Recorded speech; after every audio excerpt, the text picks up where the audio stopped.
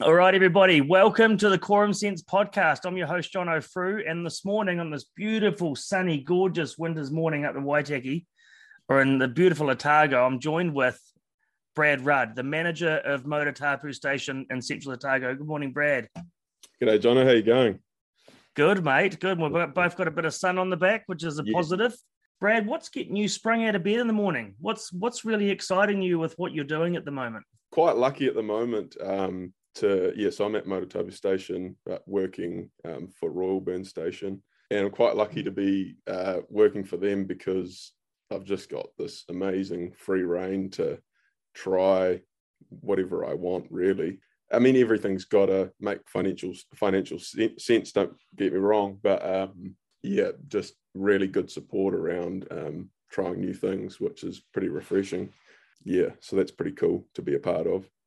That is fantastic. And like, how many farms in New Zealand, and I would say around the world, but I don't know that for sure, are limited by fear around trying new things? It's incredible to be able to have that scope. So, Brad, can you tell us a bit about Motatapu, about the farm, and a bit about yourself, please, for the listeners? Yeah, sure. So Motatapu, we graze. We lease graze it. It's the breeding component of Royal Burn, because they sort of outgrew the ability to run ewes there, and it's also a little bit of a waste to use Royal Burn as a breeding property because it's such beautiful finishing and cropping sort of land. At the peak of sort of summer, we've probably got about 2,000 hectares here to play with. But a lot of that is pretty sort of fragile alpine sort of country, so it's not overly productive. And then in winter, we sort of come right back to sort of around 500 hectares or something. Most of it, the farm itself is actually 53,000 hectares, the land holding, but 95% of it's retired, so into QE2 covenant. So it is quite challenging because those 2,000 hectares are sort of spread across this massive chunk of land.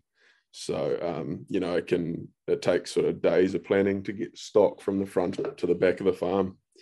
And even though I'm in Wanaka here at the back of the farm, that actually bounds with Royal Burn, which is on the Crown Terrace. So it just sort of shows you the scope of the place.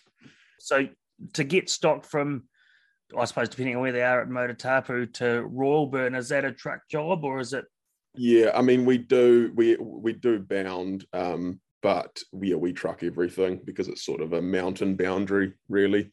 The only other way would be probably to take, which I'm sure they used to do back in the day, take stock down through like the Macetown track to Arrowtown and then up the roadway, which would be quite cool, I suppose. But I don't know if I'd want that headache in this day and age. I'm kind of feeling like an old Yellowstone journey, wagon carts and cowboys and rifles, or maybe not, to that extent today. Brad, before we go into more detail about the farm, tell us a bit about yourself. Who is Brad Rudd? Yeah, so I'm 28. I grew up in Auckland, sort of not off a farm, but not sort of from right in town or anything. But so went to school and everything in Auckland, and then just sort of always had a bit of a desire to grow things, basically. I remember sort of back in the day with my papa and his veggie garden just being infatuated by the fact, you could put a seed or a seedling in the ground and then a month or two later, you've got food. And he was very, didn't use any sort of, I mean, he wasn't vocally, organic or anything like that, but he just sort of didn't use anything apart from compost, really. Yeah, I remember that feeling just of being just like grabbing tomatoes and stuff with him, just being that really exciting me. I can't remember sort of much apart from just feeling that excitement about pulling a tomato off a vine. A few years down the track, and then getting to the end of high school, and I decided to go to Lincoln. But I actually studied viticulture and enology. I just thought, I was initially planning on going down there to sort of do a dip ag or something. But I just sort of thought, I knew I was going to get into farming and shepherding. And I thought if I study viticulture and enology, I mean, that's something that I'm never going to learn again. And I was sort of aware that in this day and age and in the primary industry, you've got to diversify. So my major was viticulture and enology, but I did do a lot of agriculture and horticultural papers as well. Finished off down there, I think in about 2016, 17 or something, and then sort of did a little bit of travel and stuff, and then headed down to Central Hawke's Bay and went shepherding down there for sort of 4 years or something. Which on a great farm. It was Ryan, the manager, he's a lifelong mate now, because he sort of took a chance on me when I didn't have any. I brought a heading dog. That's all I had really. So I mean, I had a good idea of what happened, but I still had a hell of a lot to learn. And it was sort of a semi-corporate company, family owned but semi-corporate. But I mean, they were really good to work for because everything was done properly. All of the facilities were great and everything. But I sort of just came to a point after I'd learned all the basics where I was starting to just ask sort of questions like, what if we did it this way? What if we did it that way, kind of thing? I mean, not that anything was wrong with how they're doing it, but it was just a relatively conventional, farm, and great production. Ryan's a great farmer and everything. And nothing was wrong, so to speak. But I was just, I guess, getting to the point where I wanted to try different things, and just have a bit more of that preventative sort of, doing ambulance at the top of the cliff sort of. Trying new things rather than just treating all your issues was of interest to me. And anyway, so I was just looking on Trade Me and saw the job listed for here with Rawburn. So I didn't actually think I was going to get it because it was a manager's role, and I was sort of just going from a senior shepherd's role. And it just all fit in really well time-wise, and so, and I'd always wanted to try Central Otago, the South Island kind of thing. So it was just the natural next step for me, really. Yeah. And how on earth, like you said, you started to question the, I guess the status quo, would be the right thing to call it. Yeah. And you were seeing opportunities to start preventing things rather than treating the symptom. That's not, I would have thought, something of a fella of your age at that time would be on the front of mind. How did that start, that way of thinking? Were you naturally curious and sort of a thinker around the why? Or tell me about how that sort of started to surface in your mind, those questions.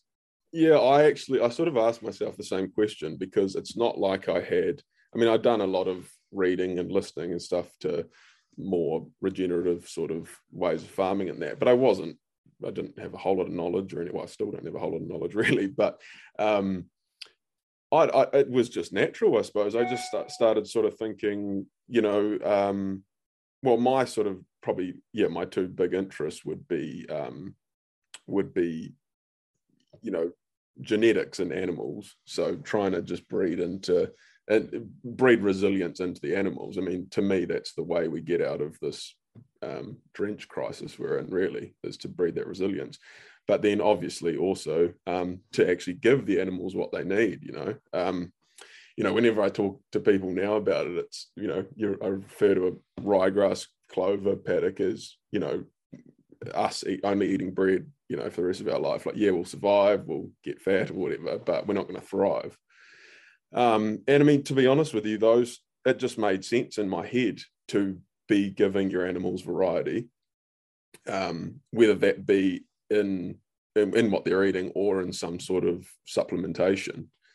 So I did try I tried talking in that last job about sort of supplementation of minerals and that kind of thing, which, they weren't uninterested. They weren't uninterested in, but it's just because it was sort of run so conventionally, every dollar has to count. And, if you can't put a value on what you're getting out of, so to speak, on a balance sheet out of that mineral lick or increasing the species in your sward or whatever. I wasn't going to get that there. I wasn't going to be able to try those different things there. Yeah. And it's such a great point, because a lot of the metrics we're used to using actually don't fit a lot of this different sort of stuff, because it's not like A plus B equals C, and so how do you get around that now? Are you able to use, with Rawburn and your current role, is there different language involved, or is it more sort of conversational, or is it still very much on the paper, black and white figures? How does it work? No, yeah, I that's something I still struggle with a lot, and I continue to try and learn more every day, is actually trying to quantify this way of farming. Because the entire primary industry in New Zealand has been, all the metrics we use and everything have been set up around, conventional and numbers on paper. And don't get me wrong, if you're wanting to farm that way, it all works quite well, and the ability to forecast and budget, and usually it turns out relatively, not too far off what figure you forecast. But I am struggling with that here. But again, I'm lucky with Rawburn in that there's a little bit more flexibility there. It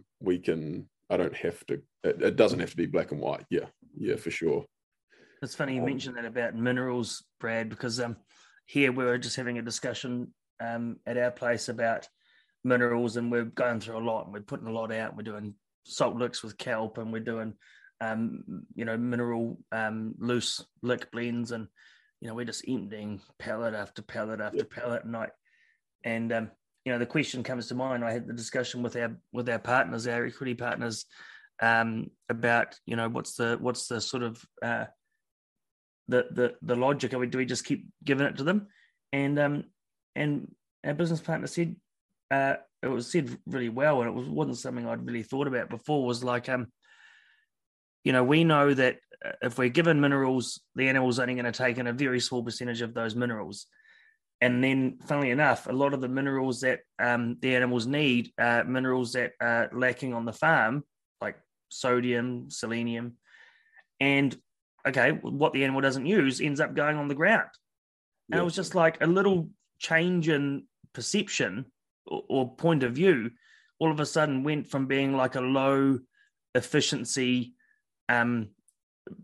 practice to actually a practice with multiple outcomes that are measurable in the traditional metrics, but just with a different a different swing on the delivery of the proposed plan. It's like, that makes sense.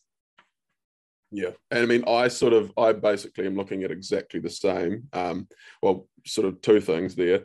I think if you can get your farm to a point where you've got a beautiful range of species across your entire farm, they're all doing their thing, they're all tapping into minerals deep down and bringing up what the animals need. But I don't think anyone in New Zealand's got their entire farm covered, and those plant species doing all the different parts. So for me, mineral supplementation is extremely important, and even more so here.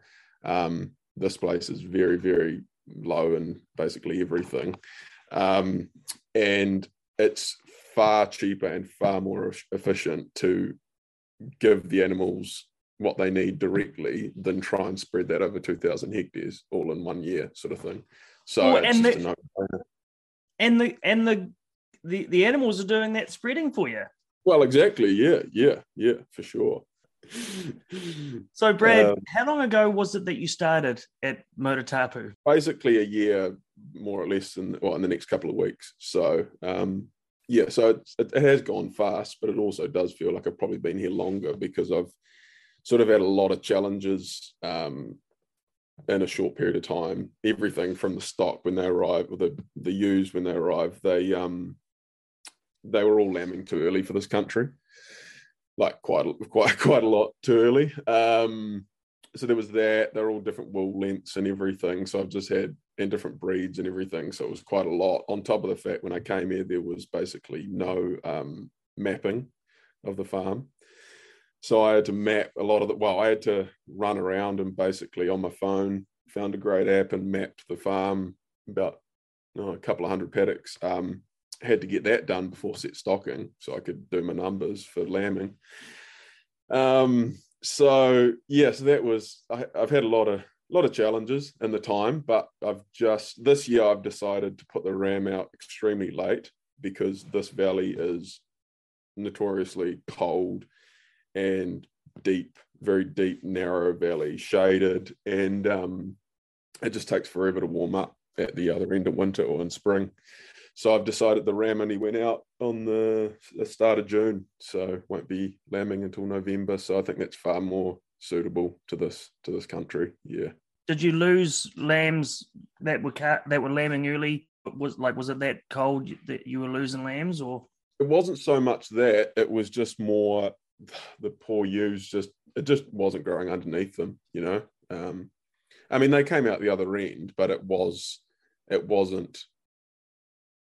I didn't want to repeat of that. I mean, it wasn't terrible, don't get me wrong. I mean, we got through, but I just don't, we don't need to lamb that early, So with Royalburn, all of the offspring, all of the lambs I produce, bar my replacements, get sent over to Royalburn to be finished, and then they're all killed on site because they've got an abattoir and butchery over there. And so they need their supply year round. So I don't need to have, thousands of lambs on the truck before Christmas or anything like that. So I just thought, let's lamb when the grass is growing. It means I can use a lot more of the farm for it. So fingers crossed that plan works this year. I'm sure it will. What about ram selection, Brad? What have you as far as genetics? What's exciting you? Royalburn we are using Focus Genetics terminal rams, so they're obviously selected for their meat eating quality. But maternal wise, I am going down the Pierindale route, sticking to sort of the original. Like for years, Royalburn was a Pierindale farm. When we came to Motutapu, they brought a couple of thousand Romney Texels from the previous tenants here, which have been really good ewes. I quite like the Romney Texel, but I'm just going to go down, just try and get everything back to Pierindale. So, I brought some really good Pierindale rams last year. Well, for this year, with a big focus on worm resilience. That's one of my, good confirmation and everything, but worm resilience is the direction I really want to go. I mean, looking around here, the previous people obviously used a lot of capsules. There's capsules being coughed up left, right, and centre. And I've sort of come from the school of not doing any drenching your ewes at all, apart from maybe the tail end. So, so that's a challenge because, who knows? Who knows what's in the ground? Who knows the worm burden here? But so hopefully those Pierindale rams will give us that resilience that I want in our future replacement ewe lambs. We'll use. Nice one, Brad. And what about on the topic of worm treatments or parasite treatments? Do you have sort of what's your sort of thoughts around, or how do you approach it? Is it case by case? Are you blanket drenching? So going back to sort of why I wanted to come down here, I've always just had in my head that farming I'd always lived and then farmed in the North Island where the ground didn't freeze in the winter and the grass grew all year round. And I sort of just always had in my head, like, it must be a really healthy thing for the ground to freeze over winter, as a Mother Nature's reset sort of thing. So that's why I wanted to try farming down here, and I think there is something to be said about that for sure. Yeah, but my approach to drenching is I don't drench ewes. I mean, unless they absolutely have to be, but if that's the case, I'd probably drench them and get rid of them. And lamb-wise, I'm quite a big believer in no drenching until weaning, because I just think if you give them a drench, I mean, this is just I'm no scientist, this is just my take. I just think if you drench them at that sort of mid-pit point between lambing and weaning, between tailing and weaning, I just think you're taking away that, the rumen's natural ability to fight those worms. And I feel like that's probably quite a crucial period for having a bit of worm exposure and developing, your own natural resilience. So that's what I did this year, and that all worked out well. Great. I drenched at weaning, and then once more before I, as sort of a quarantine exit drench before going to royal burn. So that, that's compared to what I was used to. I was used to drenching every 28 days for their first 5, 6, 7 drenches. So I take that as a bit of a win for sure. Do you have any lambs you're running last season? What did I have here? I had about 4,000 lambs or something. Yeah, so 4,000 lambs being saved. What, 5 or 6 drenches? Oh, I mean, it's thousands and thousands and thousands. Like I used to go to the vets and pick up the drench in the last job, and sometimes you'd have 40 grand's worth of drench in your backseat if you were drenching them with StarTech or something. Like, just unbelievable. So just would much rather put that money. I mean, not that it will be that much anyway, but put that money into mineral supplementation at the start. Get them to fight themselves. I mean, surely that's the way to go. Oh, Brad, I love it, mate. And like, you must have been like, I just have put myself in your shoes mentally for a second. Young fella, new kid on the block, talking about ideas like this. Have you ever been sort of approached and questioned about something like that, and had yourself sort of experienced something like self-doubt or anything like that?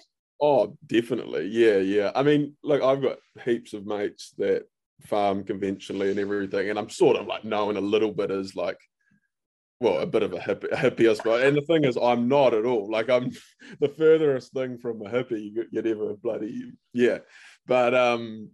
But just one, I do laugh a little bit because, over the years, I'll suggest sort of maybe you could try this, maybe you could try that. And, it's always just tongue in cheek kind of thing, but it's, like, oh yeah, they sort of take the piss out of me back kind of thing. Yeah. And I just think, oh, that's fine. Like, at the end of the day, like a lot of these people are, they have to farm that way because they've got, money owing on the place. The bank requires a certain amount of bloody FERT put on each year and this kind of thing. And if they start talking about these supposedly wayward ideas, I mean, it's just too much of a risk for them. And it's working, it is working. But the way I see it is what increased production could you get, or your decrease in your cost of production could you have from just trying a few different things? Or I mean, that is the way I see it personally. I think either, I mean, not everyone can go down the route of what Carlos and Nadia have done at Rawburn and add their own value to their produce. So if you're going to continue in a commodity market, then you've got to reduce your cost of production. And I think the way to do that is by trying to farm more regeneratively and not just continuing to be a slave to the primary services and products industry that's developed in New Zealand to just treat at the bottom end. But I'm lucky to be able to do it, not on my own money, but it would be a seriously scary thing for someone to completely change the way they've been doing things. Sure, yeah.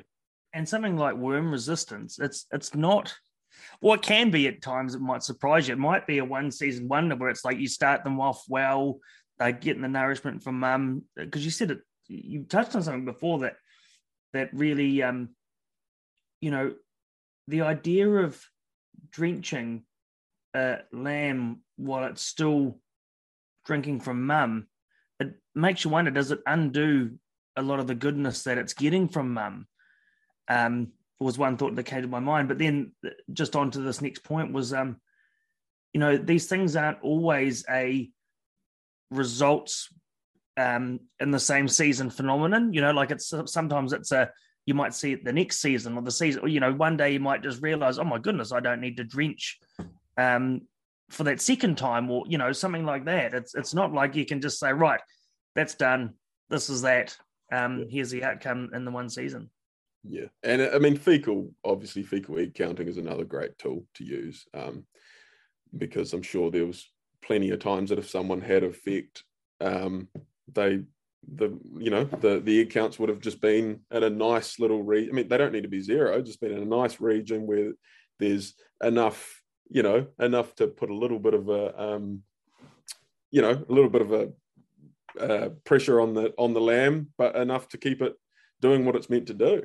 I mean, I always just think to myself, imagine if we woke up every morning and took antibiotics and, all these drugs just to keep us going. I mean, I know I shouldn't be comparing drench to antibiotics, but I'm just trying to compare it to a human situation. It just seems bizarre to just keep shoving this thing down their throat to keep them alive. Yeah. Well, look, mate, if a substance kills parasites, you can guarantee it's a biocide as well. It's going to be an antibiotic. Yeah, I mean, it is. Why wouldn't you compare the two? Yeah, it does seem strange to be giving a medication to keep something alive every 28 days. It does seem strange. Yeah. You said earlier, Brad, if you've got to treat a ewe, you will, and then you'll put it on the truck. Is that just to keep that kind of susceptibility out of the breeding mob? Oh, for sure. I mean, unless you end up having a really bad year and you end up drenching, half your flock or something, which, touch wood, that doesn't happen. But probably the only thing I would say is, I mean, I'm being very general in what I'm saying here. I mean, up in the North Island, there's Barber's pole issues. Well, I think probably top of the South Island too, I'm not sure. But Barber's pole issue where you have to drench for that. But there's no way around that. But apart from in the future breeding for those better genetics and for the worm resilience, it's just so important. I mean, you're not even allowed. I don't know if you've seen about those capsules. They've been banned at the moment. You're not even allowed to use them. Yeah. Because, they all get used wrong. They've got a tail off period because obviously you've just got this slow release anthelmintic happening in the rumen. But they have a tail off period, obviously, where there's just a little bit at the end. And then that's just the prime period for your worms to become resilient to what's being released, So, and then they've given them a top up. Should have been banned years ago. Yeah, makes total sense. Because a lot of Barber's pole drenches claimed drenches are actually waning from what I've seen. Like there's a lot of they're building it's the right word. They're building resilience to our drenches very, very quickly. These parasites. And I remembered what my Jono, the comedian, you said before about go and get fecked. And I just thought I'd never thought about that before. Just go and go and get fecked. I've never. Oh God. Are you doing your own fecal egg counts, Brad, or are you sending them away to the vets? Over at Rawburn, they do have a feck pack that they do their own, but I've just been getting them done at the vets. Amanda has taken tests back over to Rawburn to do them, but I haven't really needed them to be honest. I mean, I haven't had issues. So if they're not presenting, you won't Yeah. feed recount sort of thing. I mean, yeah, I mean, there's always the thing. I mean, it's not just, scours that mean, scours don't always mean worms, and you can have a really wormy sheep that's got a beautiful, beautiful back end.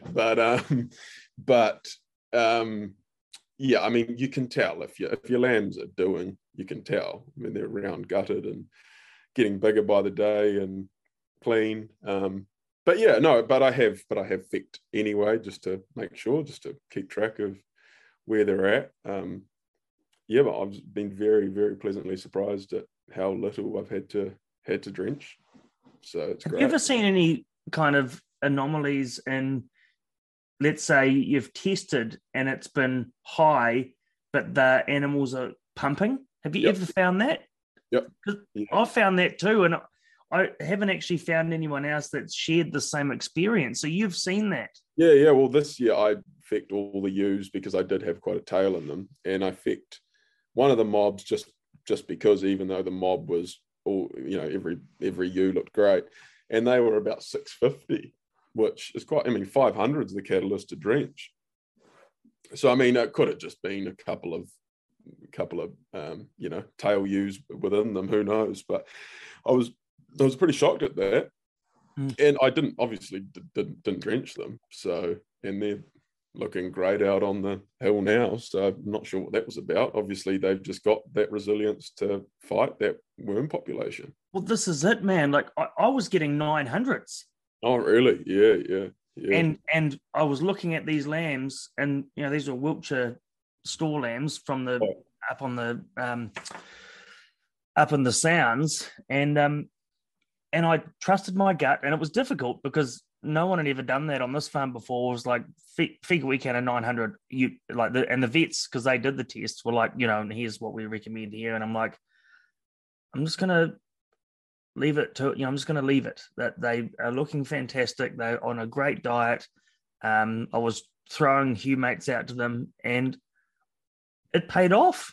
But it was scary because it's like 900 alert. And we know how quickly a lamb can fall apart. So it is quite scary to make that decision, I suppose. And this farm, it wasn't, but for most farms, that is the biggest incomes, those lambs, and you've got to get them gone quick. Yeah. And this is the thing, is I was getting them gone quick. They were pumping, and I wasn't going to test, and it was the landowner's request. And so I thought, okay, I'll do that. And came back with this test, but like you, I had that scope, thank goodness, and thank goodness it paid off too. But to this day, I've never actually met anyone else that's experienced that, so I'm really glad there's someone else. So yeah, I was really shocked. I mean, I was expecting them to come back close to nothing, really. So that was, it was a big shock. If you're running sort of 2,000 effective hectares in the summer and down to 500 in the winter, are you running this place on your own, Brad, or have you got people helping you out? Yeah, pretty much. So I mean, I'm the only one that does all the dog work and everything. But just I've had my mate here on and off over summer, and then just now getting the ewes all ready for the ram, just as a hand in the yards and everything. And then Amanda from Rawburn, she comes over every now and then just to give me a hand if I need someone else. Yeah, yard work and everything. But yeah, there is only sort of, stock wise, it is absolutely doable just with me and my dogs kind of thing. Probably the only thing I do find a challenge is that when it's just you, when you're somewhere on the farm, nothing else is happening anywhere else kind of thing. And the farm I came from before here, we sort of had 10 of us there, so there was always something happening. So the work certainly waits for you here. But out the way, it was quite a challenge over summer because when I had ewes right at the back of the farm, because it's an hour and a half, about an hour and 40 minutes just of driving to get to them. So I mean, it's a 3.5 hours a day of driving before you actually do any work. And I was doing that every few days because the place is so subdivided. So every day to every 2 days, I'd be driving right to the back of the farm because all my paddocks are sort of a couple of hectares, 5 hectares, those sorts of things. So, holy cow, man! I can't.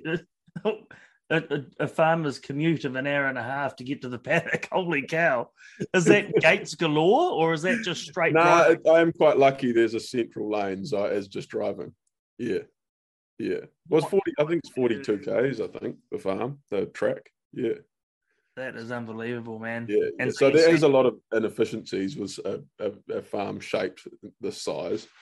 But look, hey, it's, yeah, I mean, talking about out the way in the summer sort of country, it was all to enable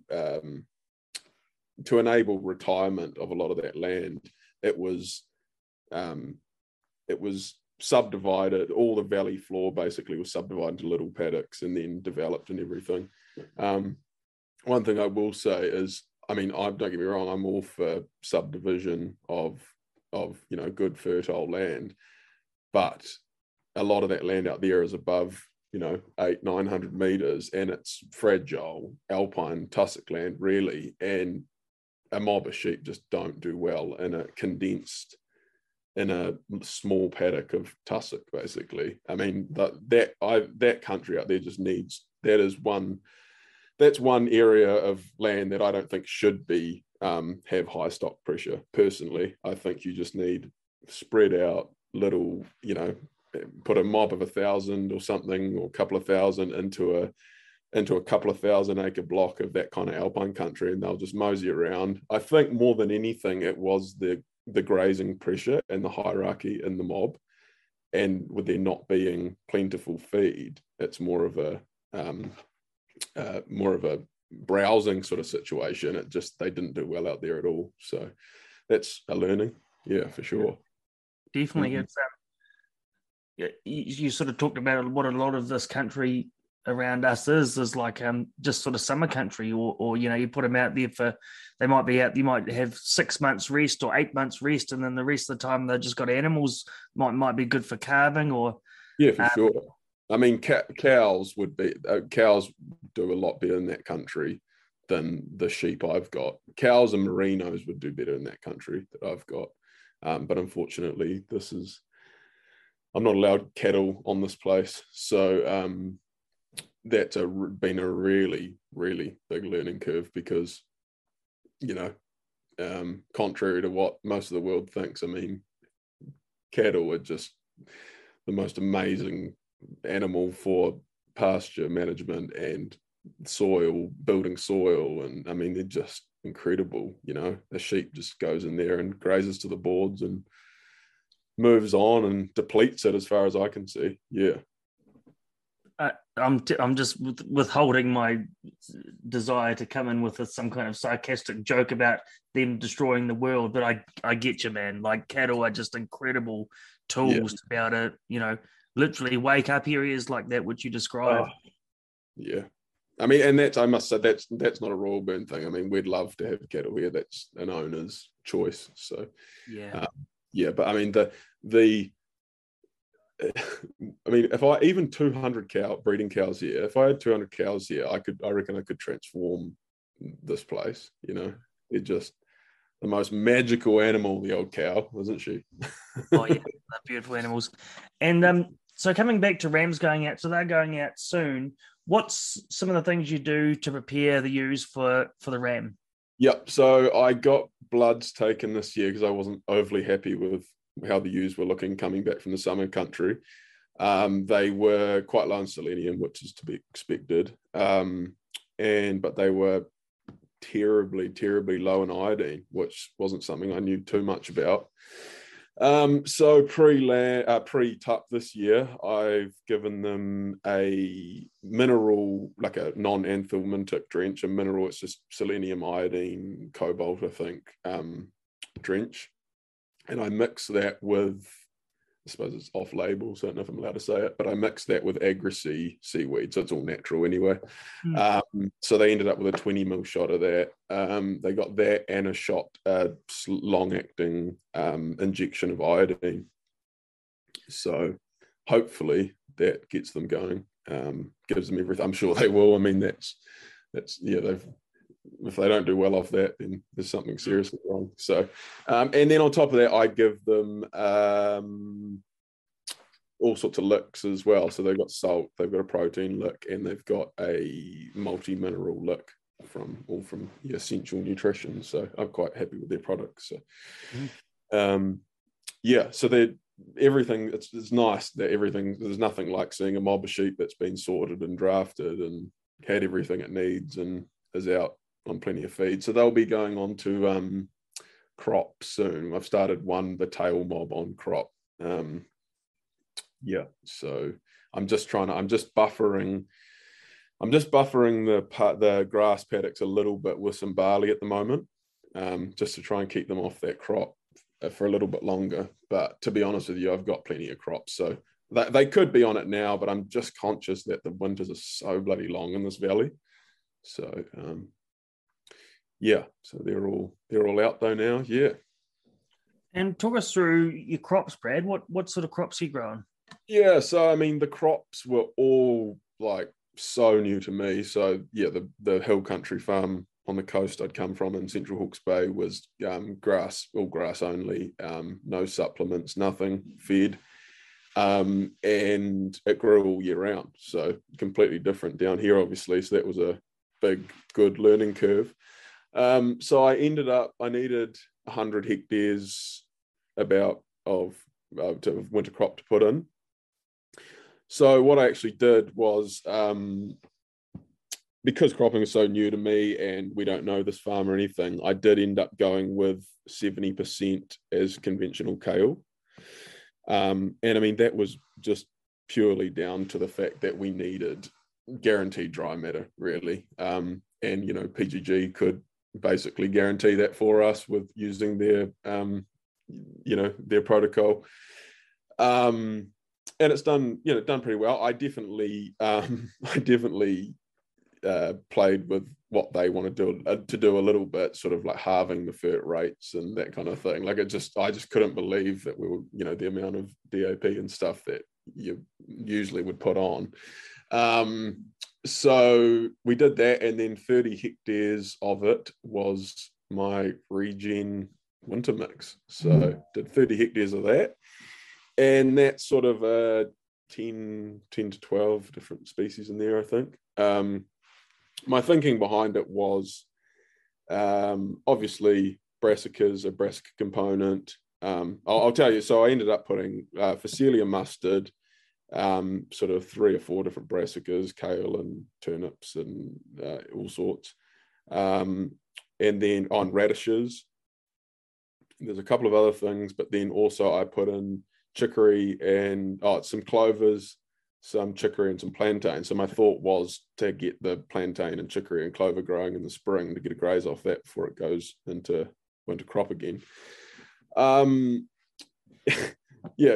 curve. Every single radish seed germinated. Like I don't think there was one radish seed on the property that didn't germinate. And because of that, I think there was just a little bit of, they just grew so quickly that a lot of the kale and the other brassicas didn't do so well. So this year I'll definitely reduce the radish component. But I mean, look, I'm happy overall. I probably only got about 3 tons of dry matter. So I mean, but look, that's why I did the kale, so as a backup. And now, next year I'd probably swap those ratios around. Do 70% of the regen and just 30% of the kale or something like that. But I definitely have identified issues that I think would have helped the whole situation. Reducing the amount of radish in there, but also I was sort of talked again, like this is the first time I've done this, so I wasn't, you get told so many different things. Some of the seed was coated, so I think that may not have helped the situation. And then also there was a degree of fert we put in as well. So I mean, if I was doing it again, I probably would have no coated seed, definitely, and probably no synthetic fertilizer either. I just think because what happened was we sowed in late in December, and then had basically nearly a drought down here. And so considering that, the weather conditions, I probably got quite a good crop, really. But I just think from the seed coatings and the synthetic fertilizer, I just think my root systems were just shallower than what they would have been without. I mean, that's my summary of what I think has happened. But look, you've got to try these things, eh?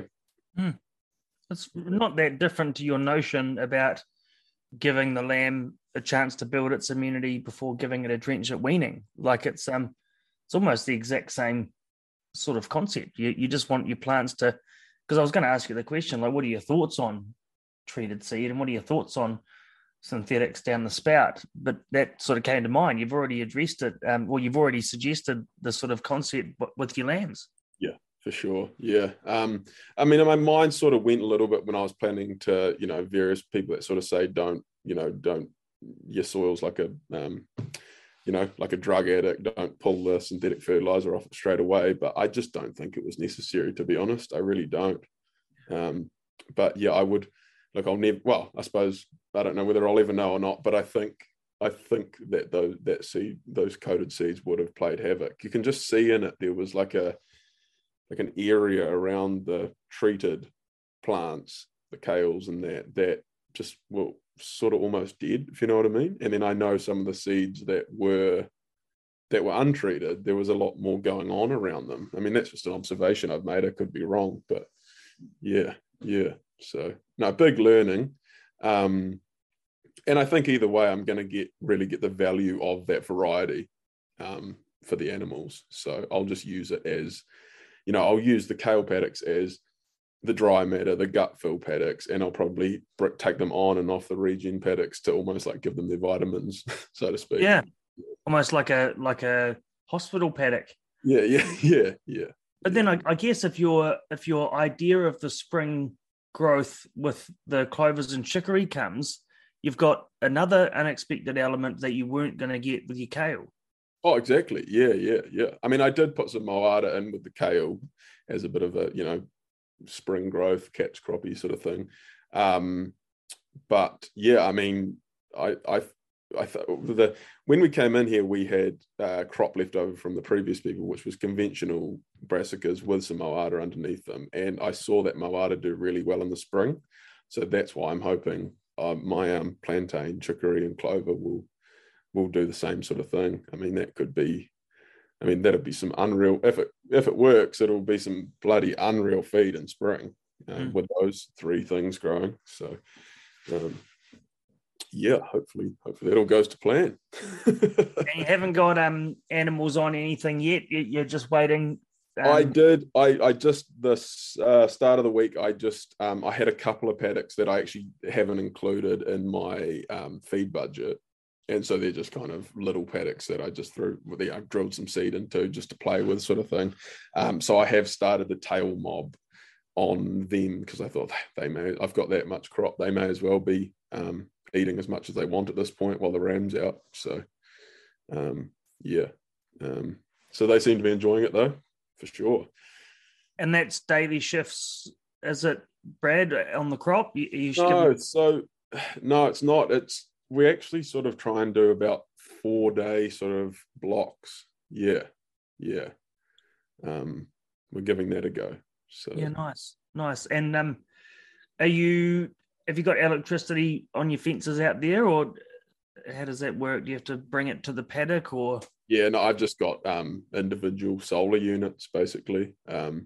The fences are another massive challenge here. They're sort of, the entire place was refenced in the mid 2000s, which just astronomical amount of fencing was done, but it was all sort of merino fencing, 7-wire with massive big spacings between waratahs and posts.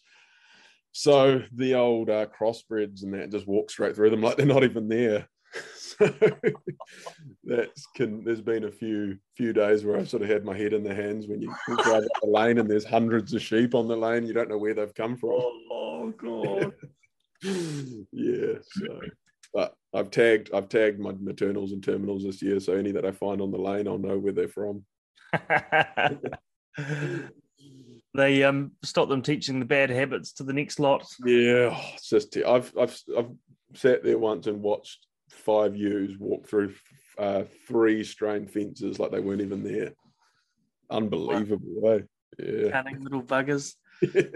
Do you ever get yourself because this sort of future or this life you've created, Brad, was it wasn't super predictable, was it, back in your sort of younger years? Like, could you have ever thought, does it sometimes kind of surprise you that you're doing what you're doing? Oh, it does for sure. I mean, as I said before, if it wasn't for Ryan, my first boss at the last farm I was at, I mean, he, as I said, he sort of took a chance on me with not, I mean, a lot of knowledge, don't get me wrong. Oh, I used to spend a bit of time down there because my mate worked for him and lives next door to him. And I used to spend a bit of time with him before I worked there. And I think we used to talk about, because he's quite passionate about drench resilience and that kind of thing as well. So we used to spend quite a bit of time talking about that. So I guess that probably helps me in.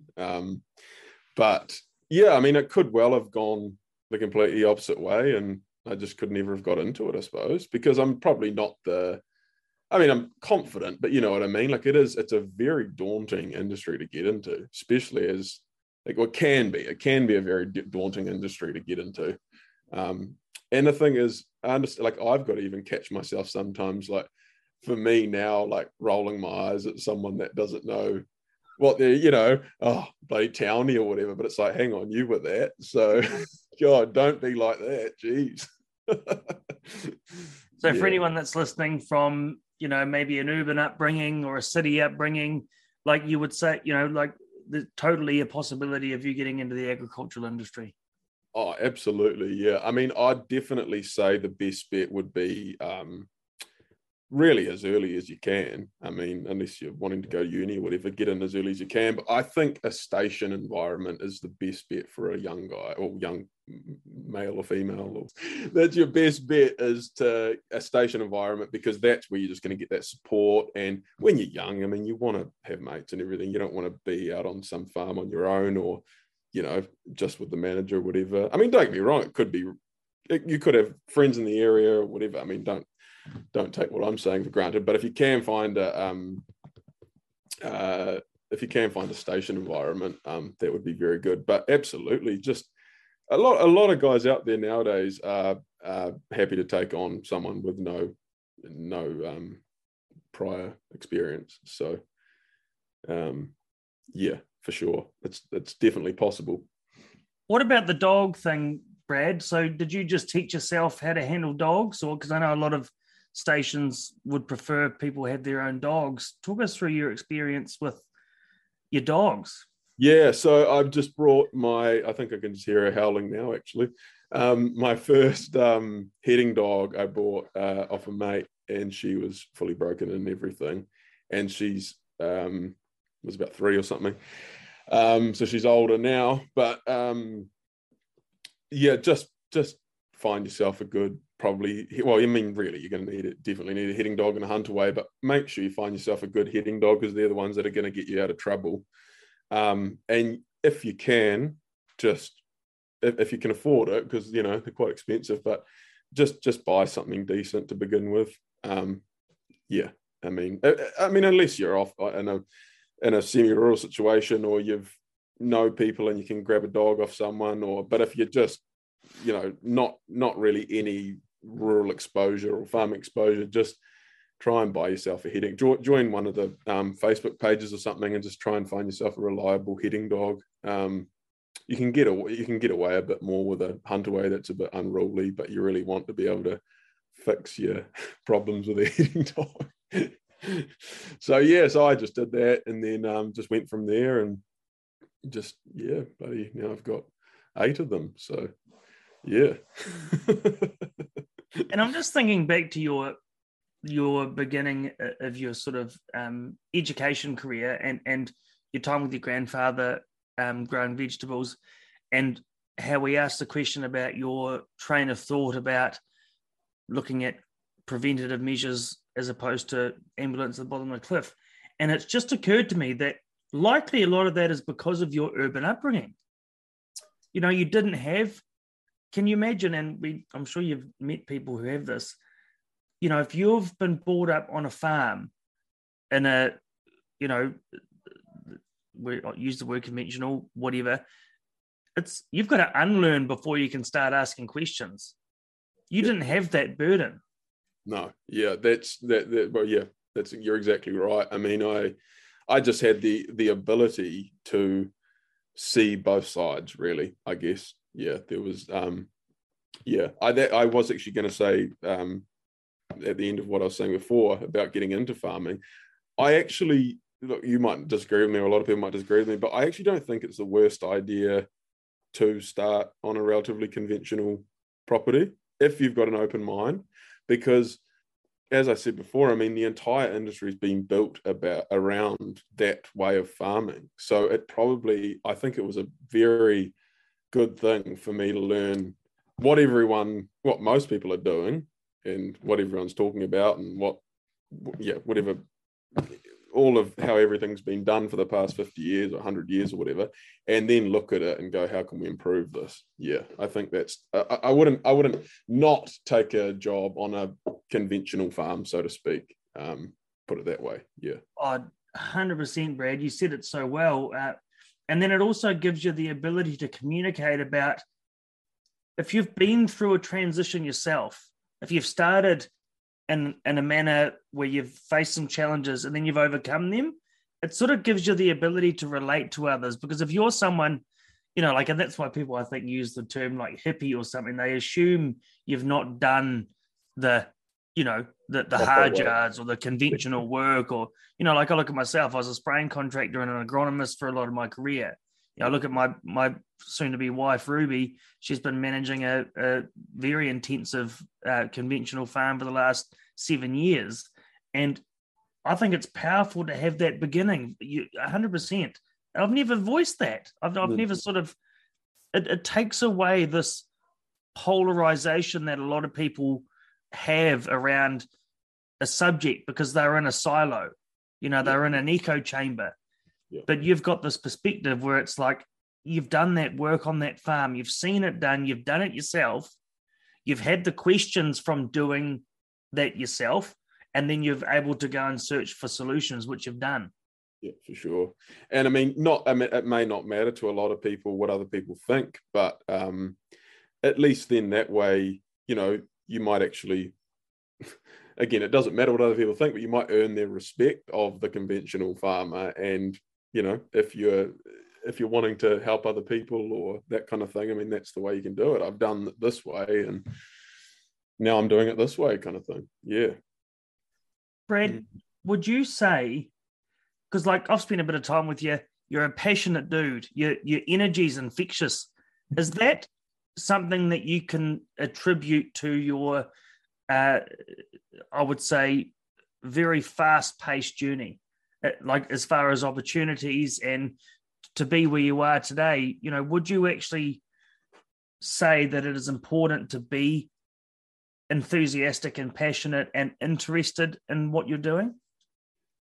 Yeah, I'd say so. Yeah, no, definitely 100%. I probably can't, I don't know really how to put it down to anything, but for some reason, for a long time, it's just excited me, everything about the primary industry. You know what I mean? Like reading what some people might think is boring, you know, like it just excited me. I think it's almost like, you know, I don't know if you know, but a few years ago, there were a lot of people were playing like some stupid bloody Facebook game called like Farmville or something. And like, that's what farming's like. It's like you're just sort of like playing this game that you can just, you know, tweak things here and there and try different things. And then at the end result is, you know, can be just the best feeling in the world, can't it? I mean, seeing fat, healthy, happy stock is just, you can't, there's nothing better, really. And yes, I do remember Farmville, and I never played it, and I'm like, what are you guys doing? I do this for a living. Yeah, Play that in yeah. real life. I found that quite interesting that a lot of urban people played that, eh? Yeah. I think everyone, like you as a kid with your grandfather, I think everyone underneath it all is fascinated with growing food. And I would also add to that I don't believe, you said you didn't have your grandparents or your grandfather didn't, he wasn't using language like organics or anything, but he grew things from what you said pretty naturally. Yeah. I had the opposite. My grandparents did grow all their own vegetables and did very well for themselves in their quarter acre section. And I also remember going into a shed where I wasn't actually allowed because of all of the poisons and chemicals. And I don't think there's many people who are actually okay with putting poison on food. Yeah. But we don't voice it, or we don't acknowledge it, or because it's the status quo, we don't want to rock the boat or something. And 95% of people don't actually see that happening anyway. They just see the end result, a perfect 100%. Perfect piece of whatever in the supermarket. So yeah, there's a lot at the moment. A lot of people just sort of. I mean, I'm not trying to talk bad about people, but they do just think food comes from the supermarket. There's just not a lot of thought, and they're busy. They might not want to put that thought into where it comes from, but yeah, not a lot of thought comes from. Where not a lot of thought goes into where it's come from. Yeah, 100%, and that's no one's fault. It's just it's not. It suits the system. The system's based around commodity and products, not necessarily food. It's like I know a lot of kids that truly believe that food comes from the supermarket, and that farming's just some kind of idyllic, thing you read in a book of a guy with a pitchfork and a red tractor and yes, I'll stick something with years ago, some archaic practice. Yeah. And I would actually flip that and say, actually, a lot of farmers forget that they're producing food. Yeah. What they're actually doing, like what the service that they're doing because there's only one thing that everyone on the planet has to do, and that's eat. Yeah. And breathe, and you're supporting both. Yeah. And drink water, and you're supporting that too. Like, this is the thing, man. Like, it's worth getting excited about, isn't it? Because you're doing all of that stuff every day. Yeah, for sure. No, there's nothing else I'd rather be doing. And I've sort of, unfortunately, you don't earn a whole lot especially when you're sort of working for someone else or whatever. But I've tried a few times. Well, not tried, but I've thought, do I just go away for a few years and maybe do something else to earn a little bit more money? But I just can't. You can't get away from it. It's just the feeling of producing food and the lifestyle and everything's just too good. Yeah. The money's just a bonus, eh? Yeah, exactly. Brad, is it challenging in a social setting for you, talking about what you mentioned? You sort of have a few conversations, and I know you're the sort of guy that doesn't really care what people think. Yeah. But what is it like when you're off the farm and you're going to social gatherings? How do you find it? No, I mean, again, like I don't really know how to explain what I'm like. I'm like I'm not down, shoving stuff down people's throats or anything like that. I'm just willing to have the conversation with people and just, talk about maybe like what we, have you tried this? We could do this, it's never been an issue, really, put it that way. Yeah. And I would say that's because of that delivery of delivering it in a question. Yeah. Not like you should or you need to. It's like, have you tried this? Yeah, exactly. And then you come in with, we've tried this and this is what I've learned. Like exactly what you've done on this podcast for the people listening to this, that, you've inspired them. Yeah. Well, hopefully someone. Because dude, like, think about all the people in New Zealand agriculture that aren't present to what they're doing and that really need this inspiration. Yeah. Like, think of those guys. And what would it look like to have an agricultural system or I don't like to say industry. It's something about industry makes me feel like, ugh, like it's factory. But imagine the whole of New Zealand agriculture fizzed about what they're doing. Yeah, I mean, because you're not getting it easy at the moment. No, yeah. Well, I'm interested in how cool it would be to just drive past and just see all these like random things happening, like all these people trying these random new things. I mean, that's the only way you improve, eh? Yeah, but again, I think a lot of it would go back to, they're a slave to the bank, probably. You've got to do this way, run this amount of stock, put this amount of fert on. Especially the people that are, have a higher debt loading, which is, I feel for them really. Especially if you're someone that is in that situation that wants to try new things but feels like they can't. I mean, that would be a terrible situation to be in, wouldn't it? Oh my God, man, you've pointed something out here that I've never thought about. You talked about farming as a game, and you mentioned Farmville, which I laughed at. And then I thought about Farming Simulator and all these other things that kids do when they could just be out on farm. But playing the game of farming, how many people are being played by the game farming? Oh, yeah, definitely. Yeah. You're just switching from a pawn to a... what's the powerful ones? I don't know. But you're the one moving the pieces. Yeah. No, for sure. Yeah, there's definitely... there's a lot of it. I mean, just think of the, as I was saying before, think of the primary service industry. I mean, that is just a massive industry. The amount of money made in that is just unbelievable. So, unfortunately, I'd say a lot of people are just controlled by them. And I have found too that a lot of these consultants in that, they make you feel bad when you bring up a new idea or talk about doing something, or it's a technique for them. It's a tactic. Rubbish anything that's not from one of the big guys or the conventional way. Our final question, which it's relevant to this part of the discussion, and it's what is it that you would say to someone who's just starting their journey into, whether it be farming, maybe there's someone who's at school and they want to go farming, or maybe it's that someone's already been farming and they want to start doing things differently, or maybe even it's as speaking to yourself way back then. What would you have to say to that person after going through what you've been through? Well, speaking to someone starting out, I'd probably say, like I was saying before, don't be afraid to just, try and find yourself a really good job on a normal farm. I mean, it's strange using words like normal and conventional and stuff, but I mean, find yourself, it doesn't matter what they do, so to speak, so long as they're good people. And, from what you can see, it's a relatively good, tidy farm and operation. If you're young, try and go for one of those sort of station situations, or quarters life would be good for your first few years, I'd say.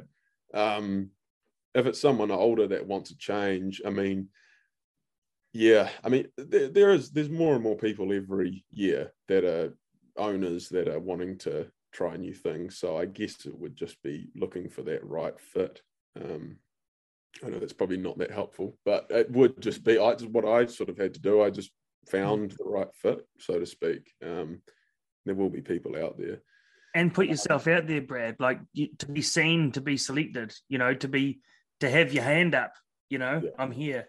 And I did, when I first applied for the job, I did completely, undersell myself, or whatever the word is. I said, this role is probably not for me in my initial letter. I probably don't have the experience, but if something does come up for a, slightly, senior shepherd or stock manager's role, let me know, kind of thing. And then I sent that, and then I went away for a few days, and then went back and said, oh no, actually, I think I'll apply for this manager's job. So, yeah. So it was quite funny. Willingness, mate. Willingness. Yeah, I should never have sent that original one, doubting myself. Yeah. Definitely, man.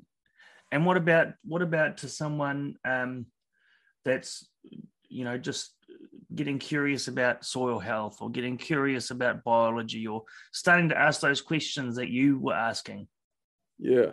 I mean, there is so much out there nowadays. Just all of my knowledge has come from, the likes of the different things that you offer.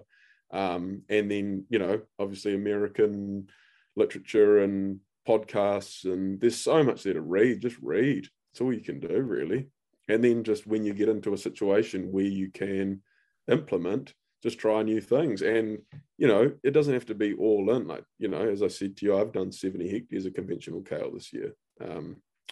Just try is all I can say. Yeah. Have a play of the game called farming.